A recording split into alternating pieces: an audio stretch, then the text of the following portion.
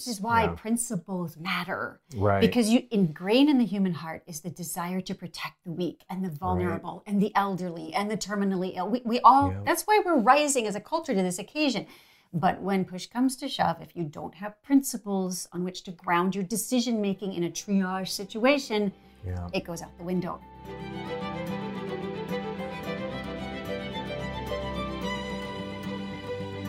Welcome to Healing the Culture with Camille and Michael. I'm Camille Pauley, president of Healing the Culture, and this is my co-host, Michael Pauley. Hello, Michael. Hi. Good to see you. Yeah. It's good to be here. And we're recording this from our home office studio in Snohomish, Washington State. And Michael, we've been under house arrest for how long now? Quite a few days. A couple weeks. Yep. And how's it going? Well, I normally work from home, as you know, so I think my adjustment's a little easier than it is for most people. So the new normal has always been the normal for me. So Very good. Well, I know that those of you who have joined us last time know that our first podcast that we did was on all of the developments related to coronavirus, the COVID-19 situation, and how it affects the pro-life movement. And we discussed a variety of issues. But one in particular that we talked about was the rationing of healthcare, and it was a news story at the time. There wasn't much to say except people were very concerned about questions that were coming up that hospitals were considering rationing healthcare and how that would play out. And so we raised the question, and there's been a lot of development since then, Michael. So I'd like to focus on that today and give our viewers an update on what's happening and what they should watch out for and what they can do. We'll have some action items for you at the end. So can you give us a brief about what exactly was the situation, Michael? Sure. Well, as we touched on in our last broadcast, there were a number of hospitals and state government bodies that were essentially adopting rationing plans, healthcare rationing plans, and these were being done in anticipation of potential worst-case scenarios with regard to coronavirus. So, for example, looking at the situation in Italy, where we saw hospitals that were overwhelmed and basically in a triage situation where they had more patients than they had resources to deal with. And so, in anticipation of that kind of situation developing in the United States, some of these hospitals and state government bodies were proposing plans to ration the healthcare resources if that happened. So things have moved fast since our last broadcast, and I think the most noteworthy development has been that the Office of Civil Rights for the Department of Health and Human Services, the Federal Department of Health and Human Services, came out with a new bulletin, and this actually came out the day after we did our last recording, and it's a very strongly worded statement that says that they are opening a number of investigations to examine whether states have been improperly allowing hospitals to discriminate on the basis of disability, race, and age, and other factors in the midst of the COVID-19 pandemic. So the bulletin was sent out to whom? It was sent out to hospitals and government entities and basically everyone who is subject to the civil rights laws. Okay. And it was a very, very good statement. Yeah, so we have some quotes we wanted to share with our viewers, and I'd like to get your comment on some of these quotes. The statement was titled Civil Rights, HIPAA, and Coronavirus Disease 2019. And one of the things that came out in the statement was so powerful right up at the top. The director of the Office of Civil Rights is Roger Severino. And right at the top of the bulletin, they state, persons with disabilities should not be denied medical care on the basis of stereotypes, assessments of quality of life, or judgments about a person's relative worth based on the presence or absence of disabilities or age. This is strong pro-life language. Yes, it really is. And it kind of builds upon what we were talking about in our last podcast, which is that even when we are in a crisis situation, a triage situation, medical ethics don't fly out the window. Right. And of course, what Roger Severino is sort of saying is that not only do medical ethics not fly out the window, but neither do civil rights laws right. go into a state of suspension just because we're in the midst of a and healthcare crisis. Good to remind people of that. Another statement they made was HHS is committed to leaving no one behind during an emergency. Yeah. So we hear this sometimes, this wonderful phrase that you hear, leaving no one behind in a time of, civil strife or, war. But here in this war against this pandemic, the same applies. Yeah. That we leave no man, no woman behind, no matter what. Well, let's talk about some of the comments that are made in this statement. Roger Severino talks about how our civil rights laws protect the equal dignity of every human life from ruthless utilitarianism. Talk about what utilitarianism? Well, utilitarianism in the midst of this current crisis could take the form of saying that some lives that we deem to be more valuable to society are going to be given preference in terms of allocation of resources over others. So there was a story that, I forget where it was, Washington Post maybe, but the story was very concerning about how some hospitals were considering and verbalizing that they thought it would be best to give priority of treatment to anybody who is sick, who works in healthcare, who is a medical doctor before they got sick, or who is a researcher, a scientific researcher, because they would be more useful to society than other schmucks who present themselves with COVID-19. I mean, yes. And this is obviously saying you cannot make that judgment of whose life is worth more than someone else's. That's right. And it's kind of ironic that people would be making statements like that in the midst of this current crisis, where, as many people have pointed out, some of the heroes in this current crisis are grocery store clerks, truck drivers, who are bringing food to market, and these other people that are oftentimes not thought about, not, maybe cherished, I guess, for their contributions to society. That's right. And now we're all looking at them in a little different light, saying, you're the heartbeat that is keeping things going in the midst of this crisis. And, exactly. Yeah, people the trash still your gets utilities, picked up. And that's right. You can talk to somebody on Zoom and stay connected to people, and you have other emergencies besides COVID-19 that need to be dealt with on a daily basis. Yeah. So while we obviously want to take as best care of our medical workers and our scientific researchers as we can, and they deserve the same good care. We have to remember that without them, we can't survive diseases and illnesses, but without our food service people, we can't eat. Yes. And so they're all equal. And in fact, it goes beyond that, without our, people with disabilities, without elderly people, without people who are medically vulnerable, we forget what it is we're living for. Absolutely. Right? It's not just about the extension of life and the quantity of how many years you have, right? But the value of life is, more importantly, what you have to give as a human being, what you have to give as a person. That the reason why we try to extend our life is because persons have the capacity to love. And all persons have that ability. And that's what this document is getting at. We are all equally valuable. Yeah. So then Roger Severino, I notice he sort of hones in on specifics, and I want to talk about those specifics. He says, persons with disabilities, with limited English skills, or needing religious accommodations should not be put at the end of the line for health services during emergencies. What are the concerns for people with disabilities, limited English skills, and particularly people needing religious accommodations? What does that mean?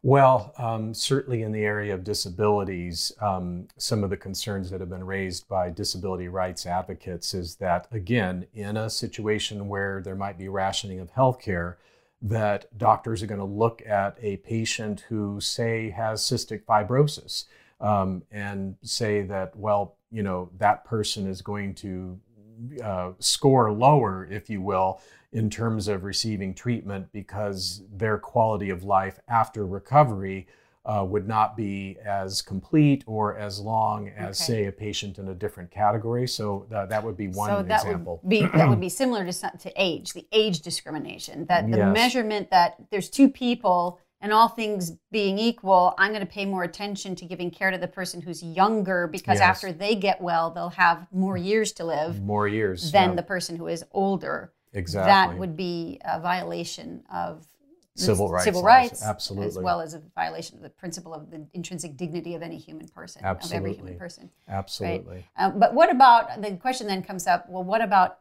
in the situation of COVID-19 itself? You have maybe an older person and a younger person, and you only have a ventilator for one or the other. And the younger person shows more promise that he'll actually recover from COVID-19. The older person does not show, even with the ventilator, that she's going to recover, as well as the prediction of the younger person. In that case, can you make that discrimination? Yes. Well, the ethically sound principle would be allocating resources based upon the chances of the treatment being efficacious, for recovery. But it wouldn't be ethical to think beyond the short-term situation and starting to apply an analysis of, well, if I save this younger person, they're going to maybe live for another 30 or 40 years, whereas saving the life of this elderly person, they might only live another 10 years. And so based on that standard, I'm going to assign higher priority to saving the life of the younger person. That's where you get into trouble. So doctors and nurses can ethically discriminate who to give a ventilator to based on the short-term recovery prospects of the disease itself in these two patients. Yes. But not based on, after they get well, who's going to be more contributive to society or who's going to live longer. Right, exactly. Okay, that makes a lot of sense. In an interview with the New York Times, Mr. Severino actually said that the action of the Civil Rights Office was in response to numerous complaints that people had from what he called a broad spectrum of civil rights groups, pro-life organizations, disabilities rights groups. Do you know what any of these specific complaints were? Yes, and one of them actually pertains to our home state of Washington, where there were a number of groups, including the group Disability Rights Washington, that complained with the Office of Civil Rights about some of the rationing plans that have come out by entities in Washington State, including the Washington State Department of Health, the Northwest Healthcare Regional Network, and the University of Washington Medical Center. And some of the areas of concern, I'll just quote a little bit from the University of Washington plan. And just for our viewers to clarify, these are not plans that are actually, in a sense, being implemented right now. These are sort of contingency plans that if we get into a situation where we have a triage type scenario and there's more patients than there are resources to treat them, then these would kick into effect. Right. Okay. And so here, for example, is a few quotes from the University of Washington plan. The first quote they say is, "The standard construct for medical resource allocation in time of scarcity is based on a utilitarian framework." So they're, close quote. So they're acknowledging, right? Yeah, it's very basing this on utilitarianism. Very breathtaking admitting it. Honesty right up front. And then they go on to state that their goal is to make decisions that provide the greatest good for the greatest number. And that's an interesting calculation because... By whose determination? What do you mean by the greatest good? Well, yes. And, and that is where they go on to define a factor that they think contributes to a definition of the greatest good, and that is this. Overall survival may be further qualified as healthy long-term survival, recognizing that this represents weighting the survival of young, otherwise healthy patients more heavily than that of older, chronically debilitated patients. It is such a statement of our culture and what's wrong with it and what's sick with it. That what we value more than anything else is, health and being athletic and being able-bodied and being independent and being able to, enjoy a quality of life on what we would call happiness levels 1 and 2. Yes. Right? The physical pleasure and the ego gratification, but forgetting all about the kind of quality of life that's brought in by those who can bring love and compassion and forgiveness and faith into the world. Right. Where you don't need, health in a physical sense. Mm-hmm. And sometimes health in a physical sense gets in the way of our ability to practice level 3 and level 4 quality of life. And what's so wonderful about what is happening with the Office of Civil Rights is that reminder that as a culture, this is what we value. And this administration is going to uphold that, what we call level 3, level 4 value of human life and human dignity and the quality of life. That's wonderful. So what else is wrong with this statement? Were there other... Well, in our last broadcast, we talked a little bit about how the National Catholic Bioethics Center is a very good resource for learning about how medical ethics get applied in these triage situations. And the National Catholic Bioethics Center, since our last broadcast, has updated their website. They've added a lot of new resources. Good. And one of their statements is specifically addressed to these proposed rationing plans. And they state on their website, and this is, I'm quoting, categorical exclusions based solely on an individual's age, disability, or medical condition, if it does not impact short-term COVID-19 survival, constitute unjust discrimination and are immoral, close quote. And so again, that touches on the distinction you were raising before, is that it's true, all other things being equal, that an older person who is more frail may have a worse prognosis for recovery than a younger person. And that might factor into the judgment about the chances that they have for recovery. But that's different from what the National Catholic Bioethics Center is talking about, which is making a categorical exclusion, that we're just going to say, oh, if you're over this age, then, you get shunted into a lower tier for priority because you don't have as many years of life ahead of you. That's where you go off the rails. And I see such a contradiction here.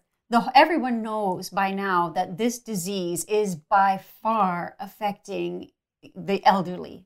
Those with compromised immune systems, those who are disabled.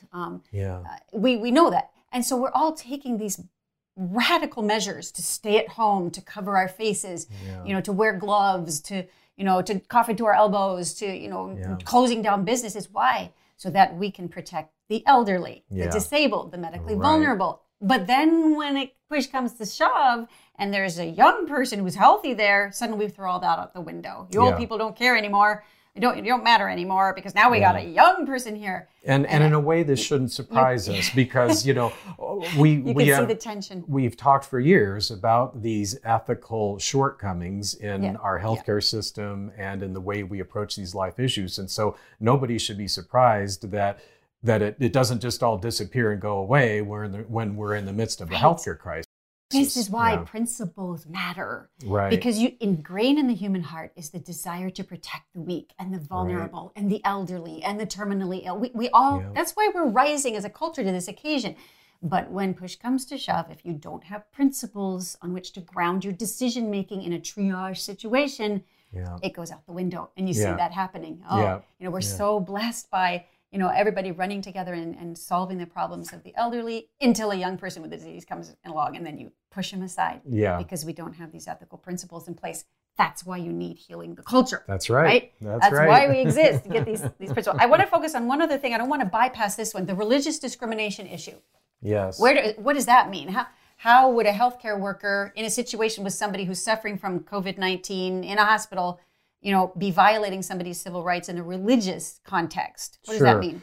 Well, one of the specific examples that was mentioned in the bulletin that came out from the Office for Civil Rights would be allowing access, for example, to see a priest or a pastor for last rites, maybe. Exactly. Extreme unction. And so if that is in any sense arbitrarily denied in this situation, then that could be a civil rights violation as well. So as long as it's practicable, then you cannot refuse someone access to their pastor, their priest, their religious leader to receive final blessings, last rites. That person has a right to that unless for some reason it's just simply not practical.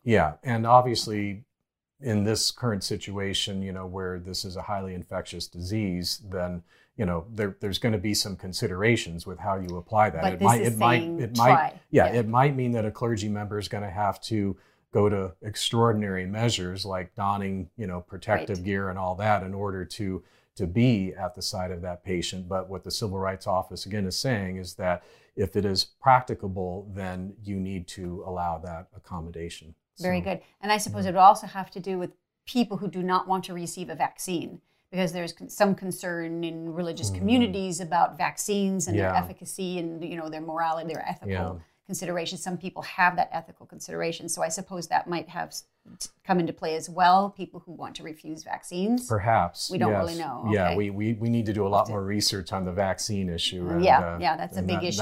That'll be a topic for another episode. Okay. So, yeah. Very good. All right. So we have been living with this for now, a couple months. A couple of months, yeah. Are there any signs of hope? Well, I think there are.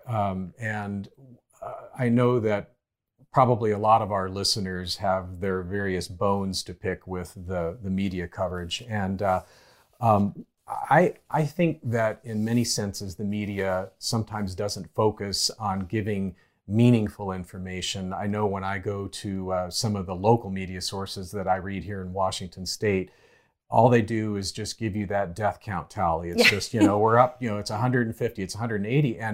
And obviously those statistics matter. I mean, there's a human face, there's a human family behind every one of those statistics, but it's also kind of, there's a sensationalist tint to it, I think, where they focus so much on just here's the death count, here's the death count, here's the death count, that they don't give you other information that you need to try to give context for what we're living through. Yeah, I was going to say, it's not put into context. What do these numbers mean? Yeah. And so, this is just, think about Snohomish County, where we're sitting right now as a microcosm. Snohomish County is unique for a couple of reasons. First, we had the very first case of a positive COVID-19 diagnosis in the entire United States occurred right here in Snohomish County in late January. So we were the first. That man was hospitalized in a facility just a few miles from where we're sitting right now. We're also unique in that just south of us in King County, the very first deaths from COVID-19 occurred. So in a very real sense, we've been kind of living with this a lot longer than most other parts of the United States have. And right now, within Washington State, this county has the second highest number of COVID-19 cases, and the total. So that sounds bad. It sounds bad, and it is bad for those who have it. It's almost a little bit like that joke you hear about. It's never minor surgery if it's happening to you. Right. So Exactly. so certainly and the number is 1,503. Positive cases of coronavirus, and this is where That's I get all cases of coronavirus in Snohomish County, including people who have recovered. Exactly, but that is an interesting. Nobody thinks about that. subplot They just think the number of people who get sick is increasing, and all these other people are still sick, and more, and now these people are still sick, and all these sick people. Instead of saying, well, okay, but this many are no longer sick, right? Exactly, and are immune now. And so to that point, we have, as of today, the latest statistics from the county health department is that 615 people who have been diagnosed with the coronavirus have fully recovered. In other words, these are people who are, if they're allowed to work, they're back at work, and like they're not quarantined or whatever. Yeah, it actually equals, just 41% of the total number of cases are people who don't even have the sickness anymore. And that's something that is the discrepancy I'm talking about, where you hear the total case number just keeps increasing every day, and it just makes you feel like, gosh, this problem is getting worse and worse and worse. Well, this is the same thing going on in every state and in the national statistics, is that they keep showing you the higher numbers, but they rarely tell you what percentage of those have already had the sickness and are now in the grocery stores walking around with you, and you don't have to worry about them anymore because they are immune. Okay. Exactly. Yeah. So, maybe a few other things to kind of give some perspective is that the population of our county, Snohomish County, is 825,000 people. And so the total number of positive COVID-19 cases, including all of those who have fully recovered, that is well under 0.5% of the population.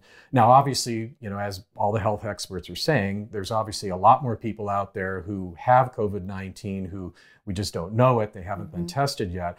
But again, with these very small numbers, I mean, even if it was 10 times or 20 times or 30 times more people out there actually carrying the virus that we just don't know about, it's still a relatively small percentage of the population.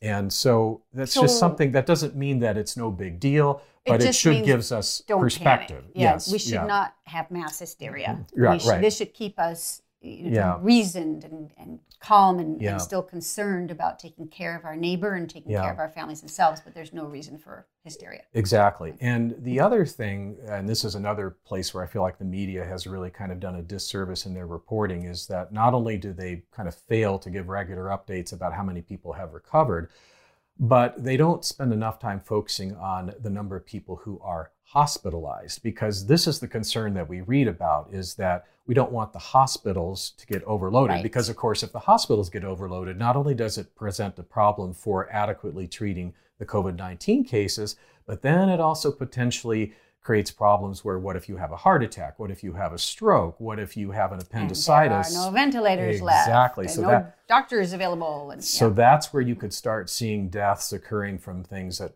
completely unrelated to COVID-19, but they just occur because of the scarcity of healthcare resources. So let's look at hospitalizations in, again, using our county as a microcosm. The number of people who are hospitalized in this county is just under 100 people.